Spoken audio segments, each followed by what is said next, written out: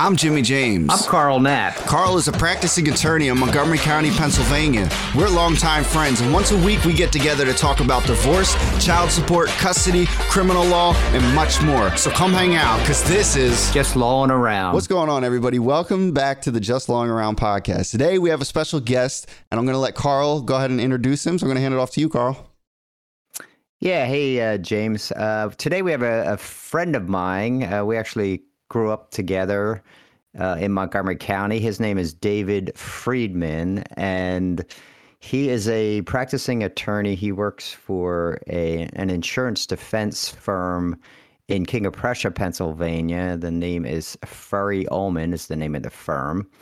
And his job there as attorney, he does civil litigation and a lot of auto and vehicle cases. So he knows an awful lot about insurance coverage, and we're going to be asking him a lot of questions about, all those things that appear on your insurance policy. Dave is also married. I know he has 2 boys. He lives in Montgomery County, and he's an all-around great guy. So welcome to the podcast, Dave. Can you hear me okay? I hear you great. Thanks for having me. So in terms of I know you do insurance defense and civil litigation. Can you give us just a brief overview, like what kind of things do you do in a day, like on a daily basis? So various insurance companies will retain me and members of my firm to do all sorts of different things. Usually all our cases start with a car accident, and then there's either litigation or some sort of investigation thereafter. Sometimes an insured will get sued by the person they hit, or the injured insured will sue their own insurance carrier for underinsured or uninsured motorist coverage. Sometimes there'll be something that'll happen where there'll be a question as to whether there's coverage or not. Sometimes there's fraud investigations. There's all types of things that the insurance company will hire us to do for them. We almost always represent the insurance company or something on the insurance company's behalf. Now, one of the things, the insurance company hires you guys, and I'm certainly not an expert on auto insurance, but I know one of the things I believe they have is a duty to defend. Right. So if I have an insurance policy, with a company, ABC Insurance, and I hit somebody and they sue me, my insurance company then provides a lawyer. Is that kind of what you'd be the lawyer under that scenario? Yes. I don't do a lot of that anymore. I do more of the uninsured, underinsured, and coverage work, but we have 4 or 5 attorneys in our firm that do mostly that. That's called third party. So what'll happen is, Carl, you'll hit Mr. Smith. Mr. Smith sues you, and your insurance carrier, ABC Insurance, will hire a guy like me to defend you in that lawsuit. Some of the carriers will have house counsel, which would be another person like me that just happens to be an employee of the insurance company, but they're an attorney that they retain to defend you in the car accident litigation. So you would get an attorney from me, attorney from ABC Insurance Company, free of charge to defend you in the litigation. Yeah, and I think a lot of people don't know that. Like, you don't pay them; that's part of your insurance policy. So that's a nice benefit of having insurance, obviously. And is that all policies? Like, you get that, that lawyer coverage under, regardless of the level of your policy? Yes, no matter, you'll have that duty to defend in almost every instance. I mean, there are certain limited circumstances where you can sort of ruin your ability to have that defense from your carrier, but that's very rarely occurs. If you're not cooperative or something happens like that, maybe they would disclaim. But absent something extraordinary, your insurance coverage will provide you a lawyer to defend you in the litigation. That's pretty standard. That's crazy. I never knew that. That's because that could cost a lot of money to hire an attorney for something like that. Yeah, well, I'm not going to ask Dave what he bills, but yeah, but he doesn't bill the client; he bills the insurance company. That is correct. The client does not get a bill from me. Right. The insurance carrier does. Gotcha. Okay. And So that's a convenient. I condition like of your that. policy. That's in that all those little fine print pages. You get 30, 35 pages of your insurance Yes. policy that they Right. send you, and you're probably throwing a file somewhere that's in there somewhere. So Right. you're going Okay. you're going to get a lawyer. So some of that thing you talk about, and I know most people, they don't even look at their policy, right? They go to an agent or something. The agent says, "Look, I can get you insured," because insurance is required in Pennsylvania, right? You have to have certain minimum coverage in order to operate a vehicle. And you could tell us what those are, I assume, Dave, right? Yeah. So you are required to have bodily injury liability. So that is, if you hit someone else, you're required to have $15,000 per person and $30,000 per accident of liability coverage, which I don't think is a lot and is probably insufficient for your needs. You're going to have first-party benefits of at least $5,000. That's going to cover your first $5,000 of medical bills, and then property damage of another $5,000, which I also think is woefully inadequate. You're going to cost $5,000 worth of damage just about having any accident at all. So those are the minimums. There's some other minimums that go along with that, but those are the big ones. So property damage, that doesn't cover my vehicle, right? That covers somebody else. In theory, it's supposed to cover it all. I had something like that happen to me. I delivered pizza, and there's this place that I delivered to right off to the side of their driveway. But in their driveway, they had this like white like sewage pipe coming up out of the ground with no cap on it, nothing. And I backed up over it and tore this thing up. and my insurance company ended up covering it. And I never even thought that like insurance would cover like that property damage. I thought it would be like their homeowner's insurance, but I guess if it's my fault, No. my car ended up covering Yeah. it. Yeah, if something occurs while you're driving the car, it's going to be your car insurance. Right. The homeowners generally has a provision in there that specifically says it doesn't overlap with the car insurance. So it's going to be either or. It's very, very, very rare that both are going to be covered, and it's almost never. So Right. you're going to get one or the other. Right. Okay. So on the property damage, though, if you have, say, $5,000 of limits and you're driving along and, you crash into the Lamborghini in front of you, right? and you cause $200,000 worth of damage. Well, I mean, your insurance company pays out the $5,000, and then what? Well, it depends on the insurance company. It depends on, what you damaged. Sometimes the insurance companies will kind of just throw their hands up and move on and pay the claim for their insured and just be done with it. Sometimes the insurance carriers will institute a lawsuit against you for the property damage. That's why it's important to have enough of that. I mean, it's... Wait, you mean wait, the person that you I've had- hit will then turn around and try to... So Mr. Smith knocks down a Pico telephone pole. And Pico will sue Mr. Smith if Mr. Smith doesn't have enough sometimes, or the insurance carrier for Mr. Jones that he hit, the insurance carrier had to pay $38,000 to fix Mr. Jones's car. The insurance carrier might sue Mr. Smith for, that money. It's called a subrogation claim. That happens more often than you think. It's important to have enough property damage coverage. I mean, if you, and then you got a judgment that follows you around, or they put you on a payment plan. It's not. Yeah, and that could be right, because you've seen those. I've seen cars. You drive by the side of the road and somebody crashes into the Pico pole, and I'm sure those things are expensive. Pico is going to sue the driver of the vehicle. Do they have a defense to that?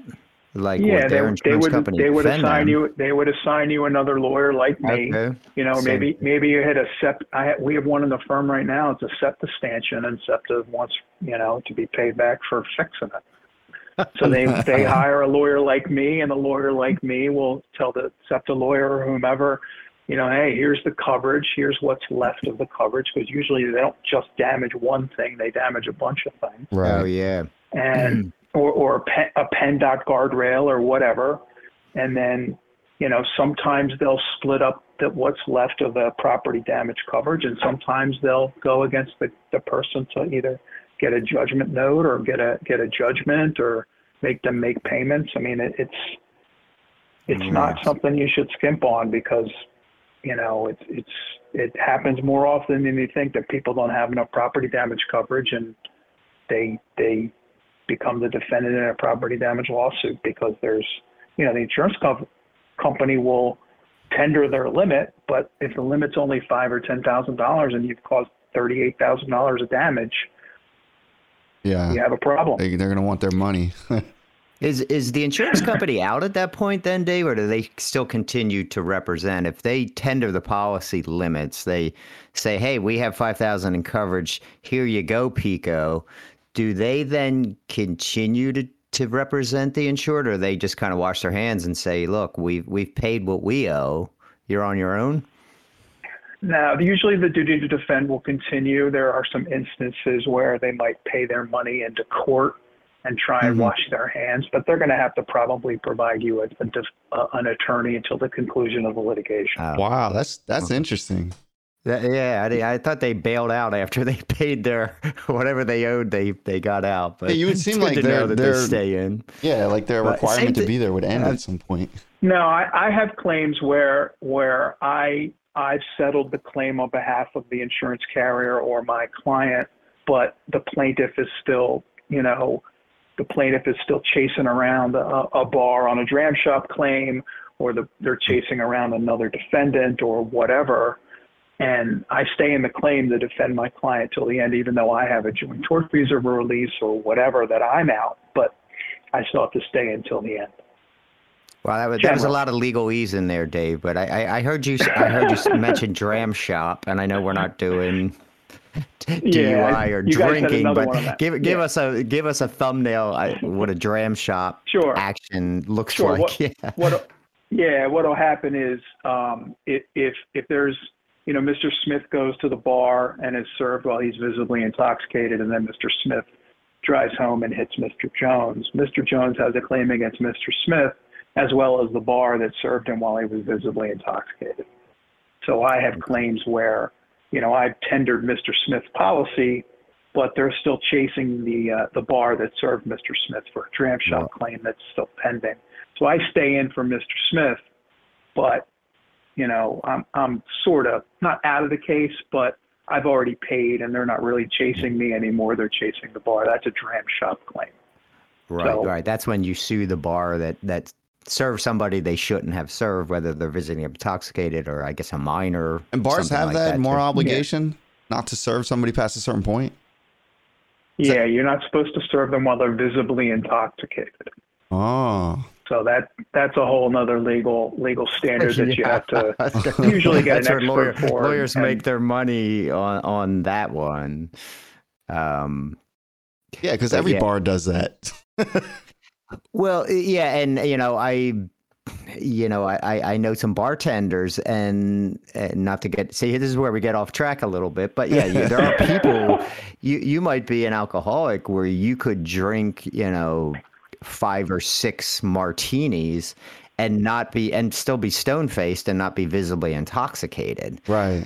I was going to say that probably creates a pretty big complication. So you're not visibly intoxicated, but the bartender's got to know, look, I just gave that guy, 12 ounces of vodka. Right. Yeah. And look, I don't do these cases, but I can see where it could be, an issue from both sides. I have a question. I wanted to know how has technology in the last few years assisted you in I guess the course of your job as far as dash cams go and stuff like that, and actually being able to get the footage of incidences happening? I get a lot more videos than I did 10 years ago. That's for sure. I have, there'll be a video on a gas station that happens to show an intersection. I've had 3 or 4 of those. There are a lot of cameras around that you don't even realize are around. I mean, yeah. It's not most of my cases, but it's probably It's increasing every year. It might be 10% or 15%. The Wow. dash cams are not as prevalent as, they probably will be in another few years. Yeah, But, I have a dash cam for sure. I get a lot more cases where I got a video that I did before, that's for sure. Especially if And you're in do a commercial area, you're going to get it. The local Wawa has it pointed out at the intersection or whatever. Right. And do you guys? Do you guys have like an investigator that goes out and get that, or do you do that in Discovery? I guess as a dash cam, you could get it in Discovery, or you send somebody out to the scene and they look around and they go, "Oh, looks like Wawa's got a camera." Yeah, how do you get that stuff? The claims professionals that I deal with are generally really, really good at their jobs, and it'll be part of the claim file that I get. I don't get the claim, 2 weeks after the accident generally, unless it's something, strange. Usually there's been some talk between the plaintiff's lawyer and the claims professional to try to settle the claim, and they're unable to do that. So then it comes to me or someone in my firm, and I'll usually have a bunch of medical records already, usually not everything, but a lot. And if there's a video that helps the plaintiff, they usually provide it. And if there's a video that doesn't, usually I have to get it somehow. Right. And, I have the police report already. It's very, very rare that I have a claim that doesn't have some of the legwork done already when it's sent to me. I'll get a claim file with 800 pages or 1,100 pages or whatever. That's medicals and investigation and scene photos and police reports and recorded statements. I don't get a claim right away. Usually there's been some legwork. So if there's a video that's known to exist, usually the police officer will mention it in the police report, and then somebody will track it down and it'll be in my claim materials. If I can't get it, if it's not in the materials, I have, investigators that I retain, or, they'll get it for me, or if my client has it or whatever. So 9 times out of 10, it's in the claim materials, and then I just get it if it's not. And now if a Wawa does, and we're just using Wawa randomly, not for any specific reason, but say a Wawa does capture an accident, are they required to provide the footage, or is that more of a courtesy? Sometimes they'll give it to the police. Sometimes I got to send them a subpoena, but Gotcha. That's not a big deal. I'll send them a subpoena, and they usually send it right over. Once it's in litigation, it's a lot easier to get documents from medical providers and hospitals. And, right. Subpoena is generally pretty good about getting the documents or the discovery that's needed. If there's no litigation yet, sometimes I'll get claims before there's litigation. I'll send authorizations to get medical records that the plaintiff's attorney will provide to me. But if I don't have subpoena power, it can become more difficult to get. But once there's subpoena power, it's relatively straightforward. Yeah, and to get, you touched on it, but yeah, just so the listeners understand, you can only have a subpoena, or you can only get a subpoena if there's pending litigation, that a claim has been filed with the courts. Is that right, Dave? Yeah, once in a while, I will file a writ. It's called. It's not a full complaint. It's just a writ. It's a notice of a lawsuit, just to send a subpoena, and then I'll withdraw it. I've done that a few times over the years. But yeah, you can only send a subpoena when you have a docket number in the court, because that's sort of the authority that provides you the ability to serve the subpoena. You have to have a docket number. Do you ever have trouble, with people not complying with subpoenas? Like, Wawa obviously would, but I imagine sometimes you serve maybe an individual or a person and they don't comply. Yeah, there are times, if I send somebody a subpoena for a deposition and they don't appear, that's more often. Usually when I send a medical provider or a business a subpoena, they comply because they send me a bill for, getting the documents together. They're allowed statutorily to get copying fees. So, they make a little bit on it, but usually I don't have that big of a deal. Sometimes there's a provider or two that make me wait a little longer than some, but there are ways for me to file a motion to enforce a subpoena. It very rarely comes to that. Usually people are pretty compliant. And when you talked about medical records, I assume what you do when you get those medical records, I'm assuming you have people that help you review them, maybe medical professionals, but you're trying to determine ultimately the extent of the plaintiff's injuries. That's why you get all their medical documentation. Yeah, that when Mr. Smith is hurt, the value of his claim is determined by a lot of different factors, how much time he misses from work, or, how much injury or how much treatment, or, whatever the case may be. And that's generally in the medical records. That's where we start. And if I want to have, Mrs. Smith examined or have their films reviewed by a radiologist, then I have a number of professionals that I refer those things out to. I'll have an independent medical exam done, or a record review, or a film review. And, a doctor will say to me, hey, I looked at the films and it looks, because of reasons X, Y, and Z, that what was found on the MRI was there before because of these reasons. Or, hey, this is new for these other reasons. So, yeah, I don't do the medicine myself. Obviously, I have a professional, an expert that will review that. And yeah, well, you touched on a little bit there, and one of the things, I guess, just for the listeners, when you're in an accident or something, you could claim an injury, right? Oh, my back is injured. I have a bulging disc or a herniated disc. And if I get an MRI, it's going to show that. But you also have to have causation, and you have to show that herniation was caused by the accident, right? I think that's kind of what you're saying. Your expert may tell you something different. Yeah, we'll generally get the injured party's expert, their radiologist or their orthopedist will say, hey, this herniation is new because there was never any problem before, and then I'll send the film out, and they may say to me, yes, I agree, or they may say, no, I don't agree because, of the way it appears. And sometimes, if you have a herniation that's longstanding, there'll be spurring. It's called bony material that is sort of next to the disc, which indicates it's more chronic. There's a lot of those medical type issues that obviously I have someone review for me. Have a doctor review it. Yeah, you gotta stay in your lane, right? You can't. They taught that in real estate. You gotta like real estate agents can't talk about the contracts because they're not lawyers. So you gotta kind of stay in that lane and be careful with that.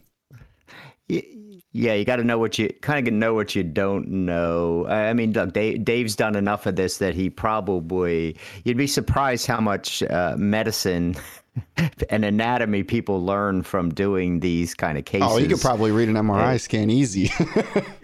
Not that, but I can certainly tell you what the claim is worth after a pile of medical records come across my desk. Right. Yeah. And that's what we're doing. We're evaluating the claim. But go ahead, Carl. Did you have something you want to say? No. And when you say evaluating, basically you're trying to come up with a number, right? Compensation, how much money is going to get paid out. That's what the valuation is. Yeah, that's Mr. Smith sues Mr. Jones because he wants Mr. Jones's insurance carrier to pay him for his injury. I mean, that's what we're doing here, and the value of the claim is based on any number of probably a dozen different factors: what county you're in, how much time you missed from work, how many medical records are out there that haven't been paid, those types of things. So now a lot of the stuff that we've been talking about has been like, I'm assuming that we're mainly speaking about physical injury. Do you cover like mental injury, like PTSD or emotional distress or anything in that nature? Sure. I have people that hit their head, or they can get a concussion. Sometimes they'll be, I'll send them out for a neuropsychological examination or, a neurology examination. Absolutely. A lot of people get hit in the head, or their airbag deploys and they get hit in the face. Absolutely. There's people have head injuries often, and those are evaluated, and it's a little more difficult sometimes to evaluate those, but they're evaluated in a similar way. Right. Do you, and to follow up, I guess, on James's question, do you ever get people that say, I was in, a really bad accident, I got hit by a truck or something, and, I almost died, and now, I'm afraid to drive, right? I'm terrified, so I don't drive anymore. In other words, it's kind of a subjective thing, but it may be legit where, as a result of being hit by this truck, I'm terrified. I don't drive anymore. Do people raise claims like that? People bring up claims like that on occasion. Generally people, once they've sort of recovered physically to the extent they're going to, don't stay at home and hide in the house so much. So there is, they're still driving around, but I get a lot of, I'm more fearful of driving around, that kind of thing. And that just kind of piggybacks into sort of a mental health type claim, a psychological claim or a post-traumatic stress type claim. And, we'll evaluate the type of treatment that they get and what they're saying, and then we'll go from there, sometimes with a psychiatric review or a record review or something like that. So you cover the plaintiff, which is he's at the other side, defendant. Oh, I'm sorry. No, you cover the defendant, yeah. Which is the person being sued. What is the difference between covering a defendant and covering a plaintiff? Is there even a difference? I'm a little more reactionary. Okay. Like I said, when I get the claim from the insurance carrier, it's sort of taken form a little bit. Most of the time I'll have records, and usually there's a big long demand letter in there from a plaintiff's lawyer where they say what they want. They outline the injuries they're alleging. And then I'll talk to the claims professional about, what we want to do from here and what else we need, and go from there, and then try and either settle the claim, or I'll take some depositions, or I'll send some subpoenas. If it's a third party claim, if it's an uninsured or underinsured motorist coverage claim, those are similar but a little different. A lot of times they're not in suit yet, and I'll do some discovery that I'm able to do without subpoena power, and then evaluate it from there. How can you say there could be an uninsured motorist claim? How can somebody even create a claim there? Because isn't the argument that you shouldn't have even been driving to begin with? Well, no, so Mr. Jones hits Mr. Smith, and Mr. Jones does not have insurance coverage. Right. So Mr. Smith has, ABC insurance on his own vehicle, and if you look on your declarations page, you'll have uninsured motorist coverage. So that'll be the coverage that you're entitled to get for your bodily injury that's caused by an uninsured motorist. So in theory, you quote unquote sue your own insurance carrier for that claim. Okay. So that's why it's important to have uninsured and underinsured motorist coverage, because that protects you. So underinsured motorist coverage would be Mr. Jones had a 1530 and you broke your ankle, which is going to be a claim that in any county is going to be worth more than $15,000. So, that's an instance where you would go against your own insurance company for the claim for underinsured motorist coverage. And I assume your insurance company wouldn't be providing your lawyer to fight against itself, right? Or would they? No. That's the majority of what I do. Is I do the underinsured and uninsured motorist coverage claims. So ABC Insurance would hire me for the claim from their insured, and the claim is investigated similarly, not the same, but similarly. I'll get medical records. I'll take a deposition or a statement under oath of the injured party, Mr. Smith, and then Mr. Jones. Sometimes he's sort of involved, sometimes he's not. Let's say, for instance, Mr. Jones had a $15,000 liability limit that they gave up right away because this person, broke their leg and had a concussion. So I'm entitled as the underinsured motorist coverage carrier to have a credit for that 15. So if the claim is worth 115, then ABC Insurance for Mr. Smith would pay the other 100, for instance. So there's like a credit for what they got from the person who hit them. And obviously, if it's uninsured, there is no credit because Mr. Jones didn't have any insurance. So that's a big portion of what I do. That what you just explained is a lot of information that helped me understand a little bit further. And underinsured, I hope guess it wasn't too much at once. No, that's exactly what I was asking. Because when you're saying underinsured, uninsured, like these terms for somebody like me, I don't fully understand them. And now I'm kind of understanding them. I'm assuming underinsured means that you're not insured to the extent that needs to be paid out. It means you are insured, but it doesn't fully cover what needs to be covered. The person who hit you, that is correct. So, right. Okay. So when you look at your own declarations page that your insurance company sends to you. So when you get insurance, you get a declarations page, and on it will have all of your policy information. So you'll have uninsured and underinsured motorist coverage. Those are to protect you when you are hit by somebody else that doesn't either have any or have enough. Okay. So that's sort of to protect you. Right. And the liability is for when you hit somebody else to protect them. That makes sense. Okay. And I think, correct me if I'm wrong, Dave, you don't have to have what we call U coverage, right? Uninsured or underinsured, right? I think you can waive that. You can. You can waive it, or you can have less. So, for instance, if you have bodily injury liability limits of $100,000, you can't get more than $100,000, $300,000 of uninsured or underinsured motorist coverage. You can't get more, but for the stacking that we'll talk about later, maybe. But you can get less. You can get zero, or you can get less. And if you want less, it's a certain type of a form that's outlined in the statute. And if you want none, it's a very strictly worded form that you have to sign to reject it or waive it under the statute. So if you want no uninsured and or no underinsured motorist coverage, you have to sign a very specific form to reject it. Okay.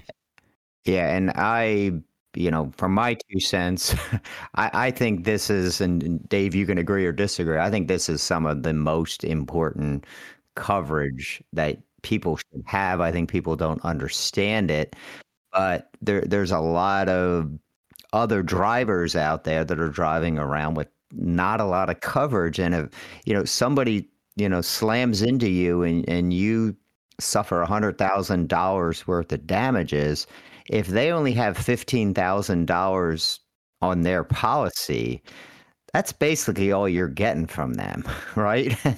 So if you don't have underinsured, you have a problem.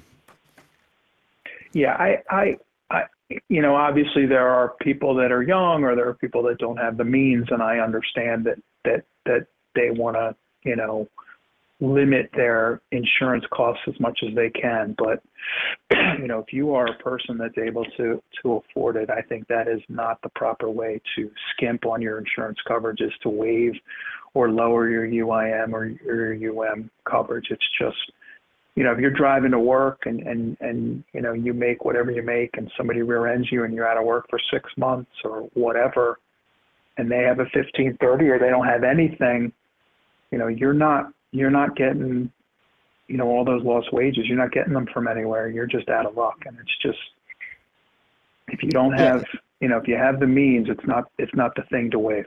Right. Yeah.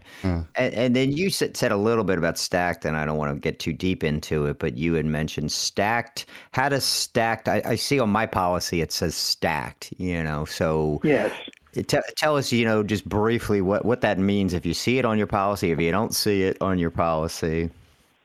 Well, you're either going to have stacked or unstacked. You cannot stack your liability coverage. So, the coverage you have to another person is going to be whatever's on your declarations page. However, your coverage to yourself, so to speak, your uninsured and underinsured motorist coverage, you're able to stack that. So what that means is you can multiply it by how many vehicles are on the policy if you have stacked coverage. So, if you have a if you have $100,000 liability and $100,000 UM and UIM, if you have 4 policies if you have 4 cars on your policy, you now have $400,000 of UM or UIM. It stacks it. And every state is a little different. Most states don't have stacking. Well, some do, some don't. But yeah, that's another thing that there's a lot of nuance to stacking. And, again, if you have the means, I would recommend doing it, because there are instances where if you don't have stacking and you don't realize, you might be shooting yourself in the foot.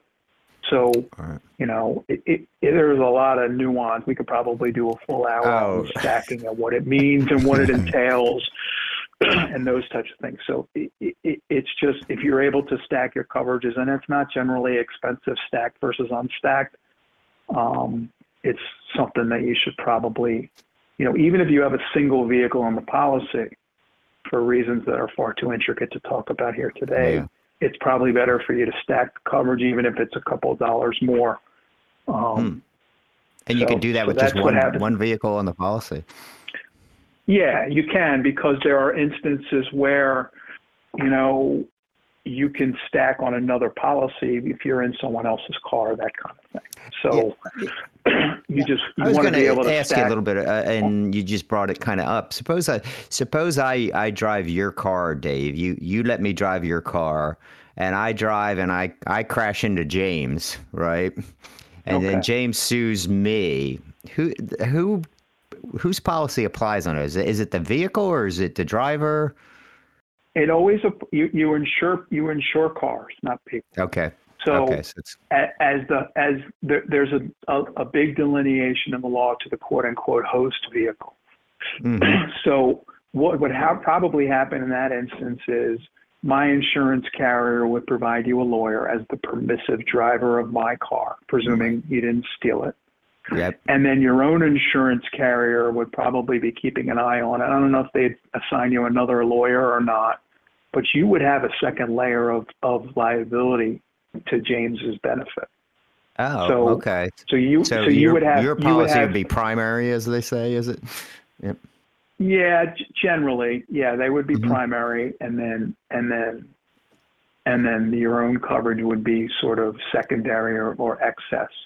It comes into play a lot in the uninsured and underinsured motorists. So let's say, you rear end James, and you don't have any, or you have very little, and James sues his own. James happens to be in my car, so he's going to get the UIM or the UM on my car first as the host vehicle, and then he's going to be able to go back to his household vehicle, presuming he has stacking generally, and then get a second layer there. So the host vehicle matters usually. So James, you probably want to be driving Dave's car as much as possible in case there's an accident, because I'm sure he's got the greatest coverage. He doesn't want to drive it enough to have it become a regularly used non-owned vehicle. However, that's there you go. Problem. And this stuff gets like super convoluted, and we're kind of scratching the surface here, but yes, I think, as I said to Dave before, he's got so much knowledge. I'm probably looking. We're going to definitely get him back. I want to get into more of this stuff. One of the things that I got to touch on, because everybody sees limited tort and full tort, and nobody knows, or everybody I talk to has no idea what that means. So I'm sure you're intimately familiar with limited tort and full tort. So limited tort and full tort affects your ability to sue when you're hurt, in theory. So what if you have limited tort, your policy will be less expensive. You'll have to sign a form, and what it means is that you're not able to sue for non-economic damages, so pain and suffering, unless you've sustained a serious impairment of a body function, serious permanent disfigurement, or death. So those are the three as enumerated in the statute. So a serious impairment of body function, is obviously a term of art. It has no real, it has some case law that talks about what it is, but it's certainly in the eye of the beholder. When I have a claim where the claimant is limited tort, my analysis will change a lot of times given the venue that it's in, those types of things. So it limits your ability to sue for non-economic damages. So your economic damages, your lost wages, those types of things you're able to get no matter what, your excess medical bills, those you get either way.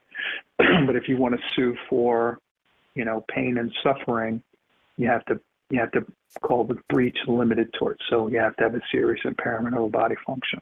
That's what the definition of serious injury is, of a serious injury. But so if you have full tort, you don't have to prove that you had a serious injury in order to get your non-economic damages. Yeah, if you're full tort, you don't have to be serious. You can, have a minor injury and still recover. If you have limited tort, you have to kind of get over that threshold in order to recover. Okay. Yeah, and again, I would assume that, limited tort is less expensive in terms of premiums than full tort would be. Yeah, that's another way people cut their premiums. If you're not a litigious person, that might be a place to do it. If you're the kind of person that's like, hey, if I get a sore neck that from an accident, I might not sue. That might be a place to kind of cut your premium a little bit. What's like the statute of limitation on like suing, or, if I get into an accident and I have a neck injury and, 2-3 years later, I'm like, man, this still hasn't healed and I want to do something about it. Is that too late at that point? It's 2 years for if Carl hits you and you want to sue Carl, you have 2 years from the date of the accident. Generally, I mean, there's some exceptions that might extend that a little bit, but generally it's 2 years.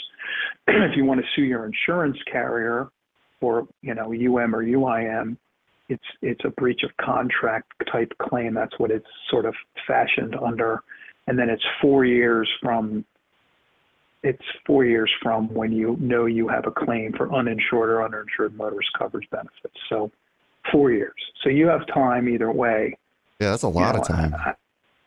That's what it is in Pennsylvania. Every state's a little different. Yeah.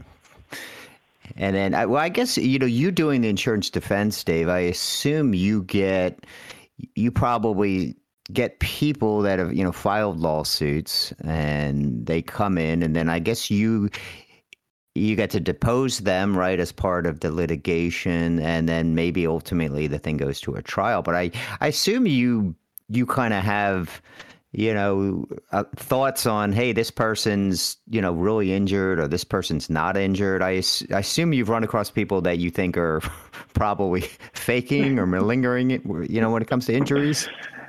I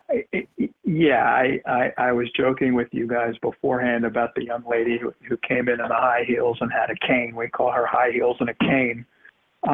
There are certainly people that are injured, and there are certainly people that are having difficulty after car accidents. And I think, like in any industry or anything, there are people that are less credible, and that's part of the evaluation process. I mean, a lot of times people will come in and they'll seemingly be over the top, and a lot of times people come in and they'll be really credible, and they'll tell you what's going on, and they're believable. And 99 times out of 100, I'll either be able to ultimately resolve the claim, or sometimes we'll go to what's called an alternative dispute resolution, an ADR, where we will agree on a specific arbitrator, and we'll go there for a morning for a couple of hours, and we'll have a sort of a mini hearing, and we'll get an award, and that'll be that. So that I do that much more than I try cases. I don't try that many of them, especially since COVID. People, we had a claim where we were about to try a case in Philadelphia, right when Philly started getting going again.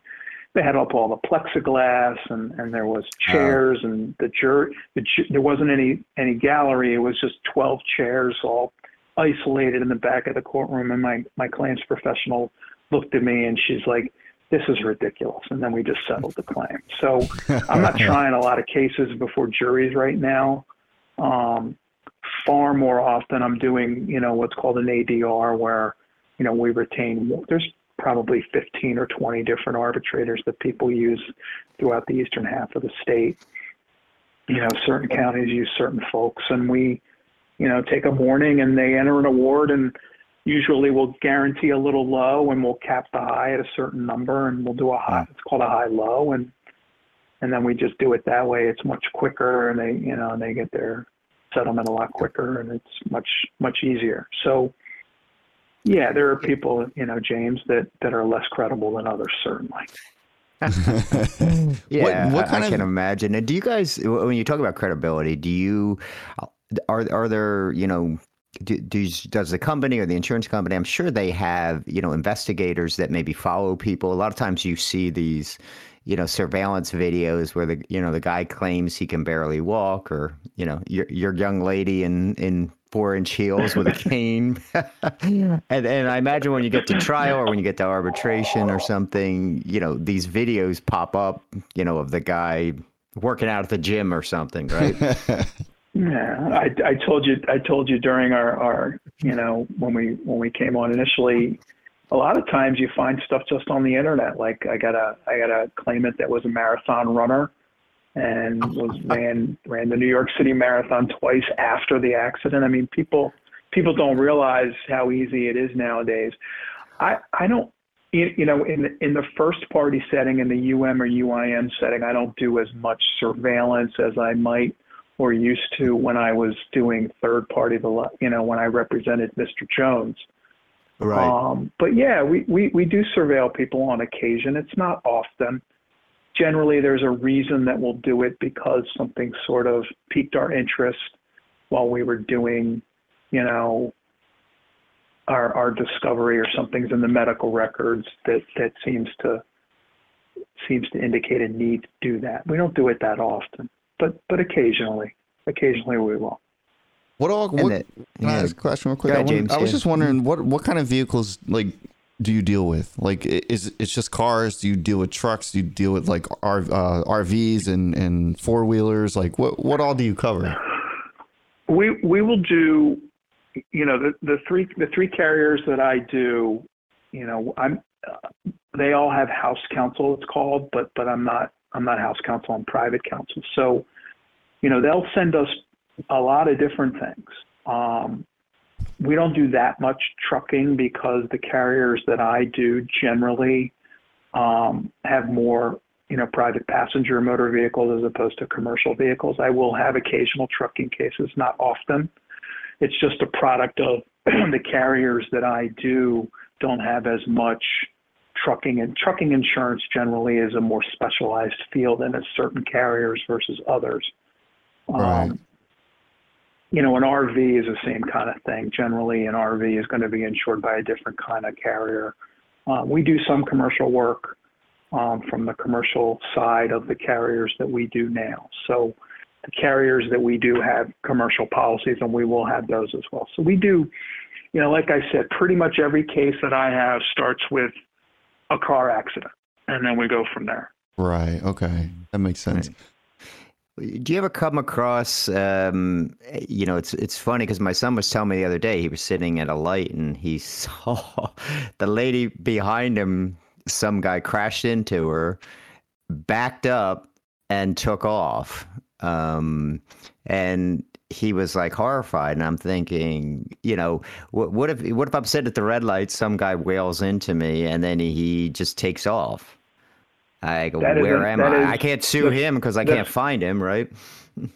Yeah, he becomes if there are certain criteria you need to meet, but he will become a phantom vehicle, and then he is by definition an uninsured motorist. So you would file suit under your uninsured motorist coverage benefits claim.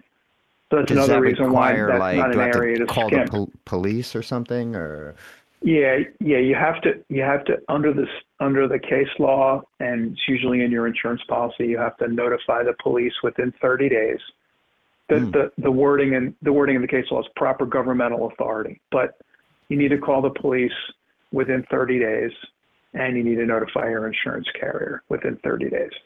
If you don't notify the police, that's a problem for your claim. So that's probably a big problem.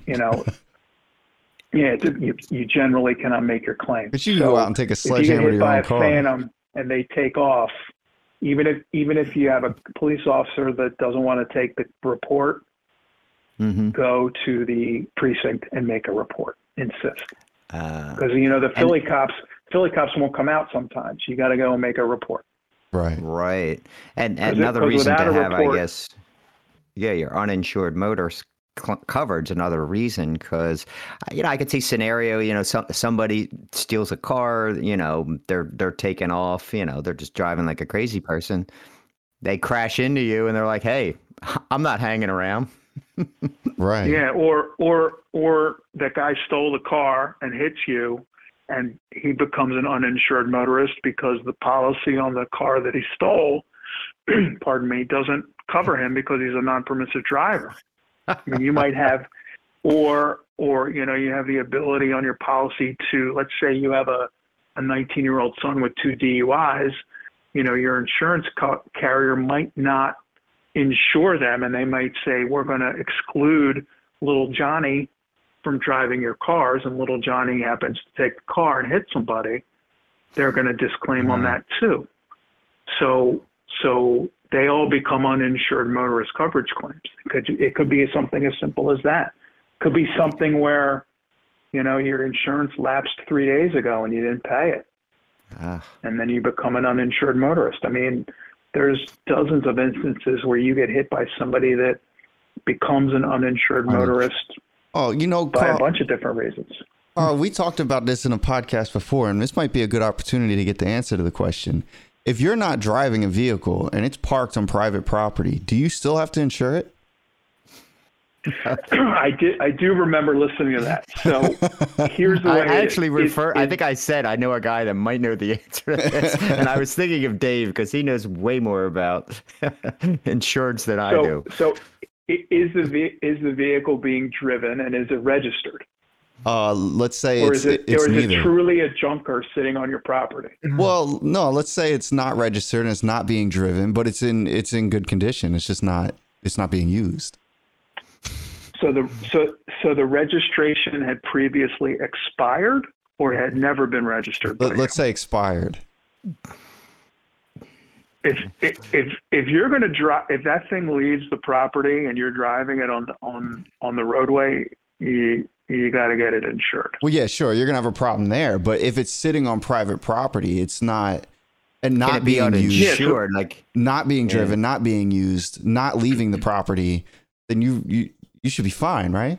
So what would be the instance that you would need insurance? Let's say a car was drunk driving down the road, went off the road and hit it. So if it's not insured, then you don't have property damage on it. Again, we insure cars, right. We don't insure people. Right. Okay. Yeah. I mean, you can still file a claim against the other guy, though, right? For his liability coverage, if he crashes into your car. You could try that to the extent he has it. This is why I don't let James ask questions. If you have a registered vehicle that you don't insure, even if it's not involved in the accident, so you have a registered car that the insurance lapsed, that affects your full tort, limited tort status. You could be deemed limited tort even if you have full tort on your other car. So that was and so if I have 2 cars, I have one car I drive to work every day, and I have this Corvette, that I drive on weekends and I'm working on it, right? And I say, they're both registered, but I don't really need coverage for the Corvette because I don't drive it that much. No, that's not a good move. Yeah, as soon as you're on the road, screw you have me up, right? That's going to. Yeah, that's a bad idea, right? That is a bad idea. But see, the instance that I'm because invariably that's the vehicle you're going to get hit in. Right. You're not going to get hit in the one that has all the insurance. You're going to get hit in the one that you don't have insurance on. Right. You're right. And see, one of the reasons I asked that question is because a while ago, Carl, when I had bought my Chrysler, the car I had before that, I didn't sell in order to get the Chrysler, but I wasn't going to insure it. I wasn't driving it, so I parked it in a driveway. And my family member was saying, well, it needs to be insured. You can't just leave it there uninsured. I'm like, but it's not. It's on private property. It's not being driven. It's not registered. It's just staying there. So they were telling me that I wasn't able to do that. And I was like, I think I am. As long as it doesn't touch the roadway, I should be fine. In theory. Right. But again, if it gets destroyed or struck by lightning or whatever, I don't know if you're going to have coverage for it. Right. Yeah, I'm going to be falls screwed on it. I'm going to be screwed on that's myself. comprehensive, right? Right. But legally, I'm not in any kind of trouble, or there's no legal problem. No, I don't think it's a crime. I mean, Right. But if you drive it, yes. Unless the brakes go out and it rolls out into the road, then I'm screwed. But yeah, we are coming up on that hour. We're at 58 minutes here. So if there's anything that Carl, you wanted to touch on that you haven't, or any other topics you wanted to fit in there real quick, feel free. No, I want to. We covered a lot, and I want to thank Dave obviously for his time. And I know we scratched the surface on this, but I would like to get him back another time. I'd like to hear, more about some of the war stories and more about, the nuts and bolts of, kind of how you value these things, what's important, what's not. But right. Thanks for coming on, Dave. And we will have to get you back. I appreciate it. Yeah. Thanks for having absolutely. me. It was a lot of fun. Absolutely. Thank you for coming on. And anybody listening, if you guys, like I say at the end of every podcast, if you need to hire Carl, you need an attorney, feel free to listen to the disclaimer at the end. All his information is there. You can reach out to him and set up your consultation. And we'll catch you guys on the next podcast. The information contained in this podcast is provided for general information purposes only. It is not intended as legal advice or advice for a specific case or legal matter. Nothing in this podcast should be construed as an agreement for legal representation. This podcast and parties do not represent you in your particular matter unless there's an express written representation agreement between you and this firm. If you're interested in obtaining legal services, head over to cnaplaw.com or call 215-268-6333 and schedule an appointment today. That's cnaplaw.com, 215-268-6333. For more high-quality music like this, head over to bensounds.com.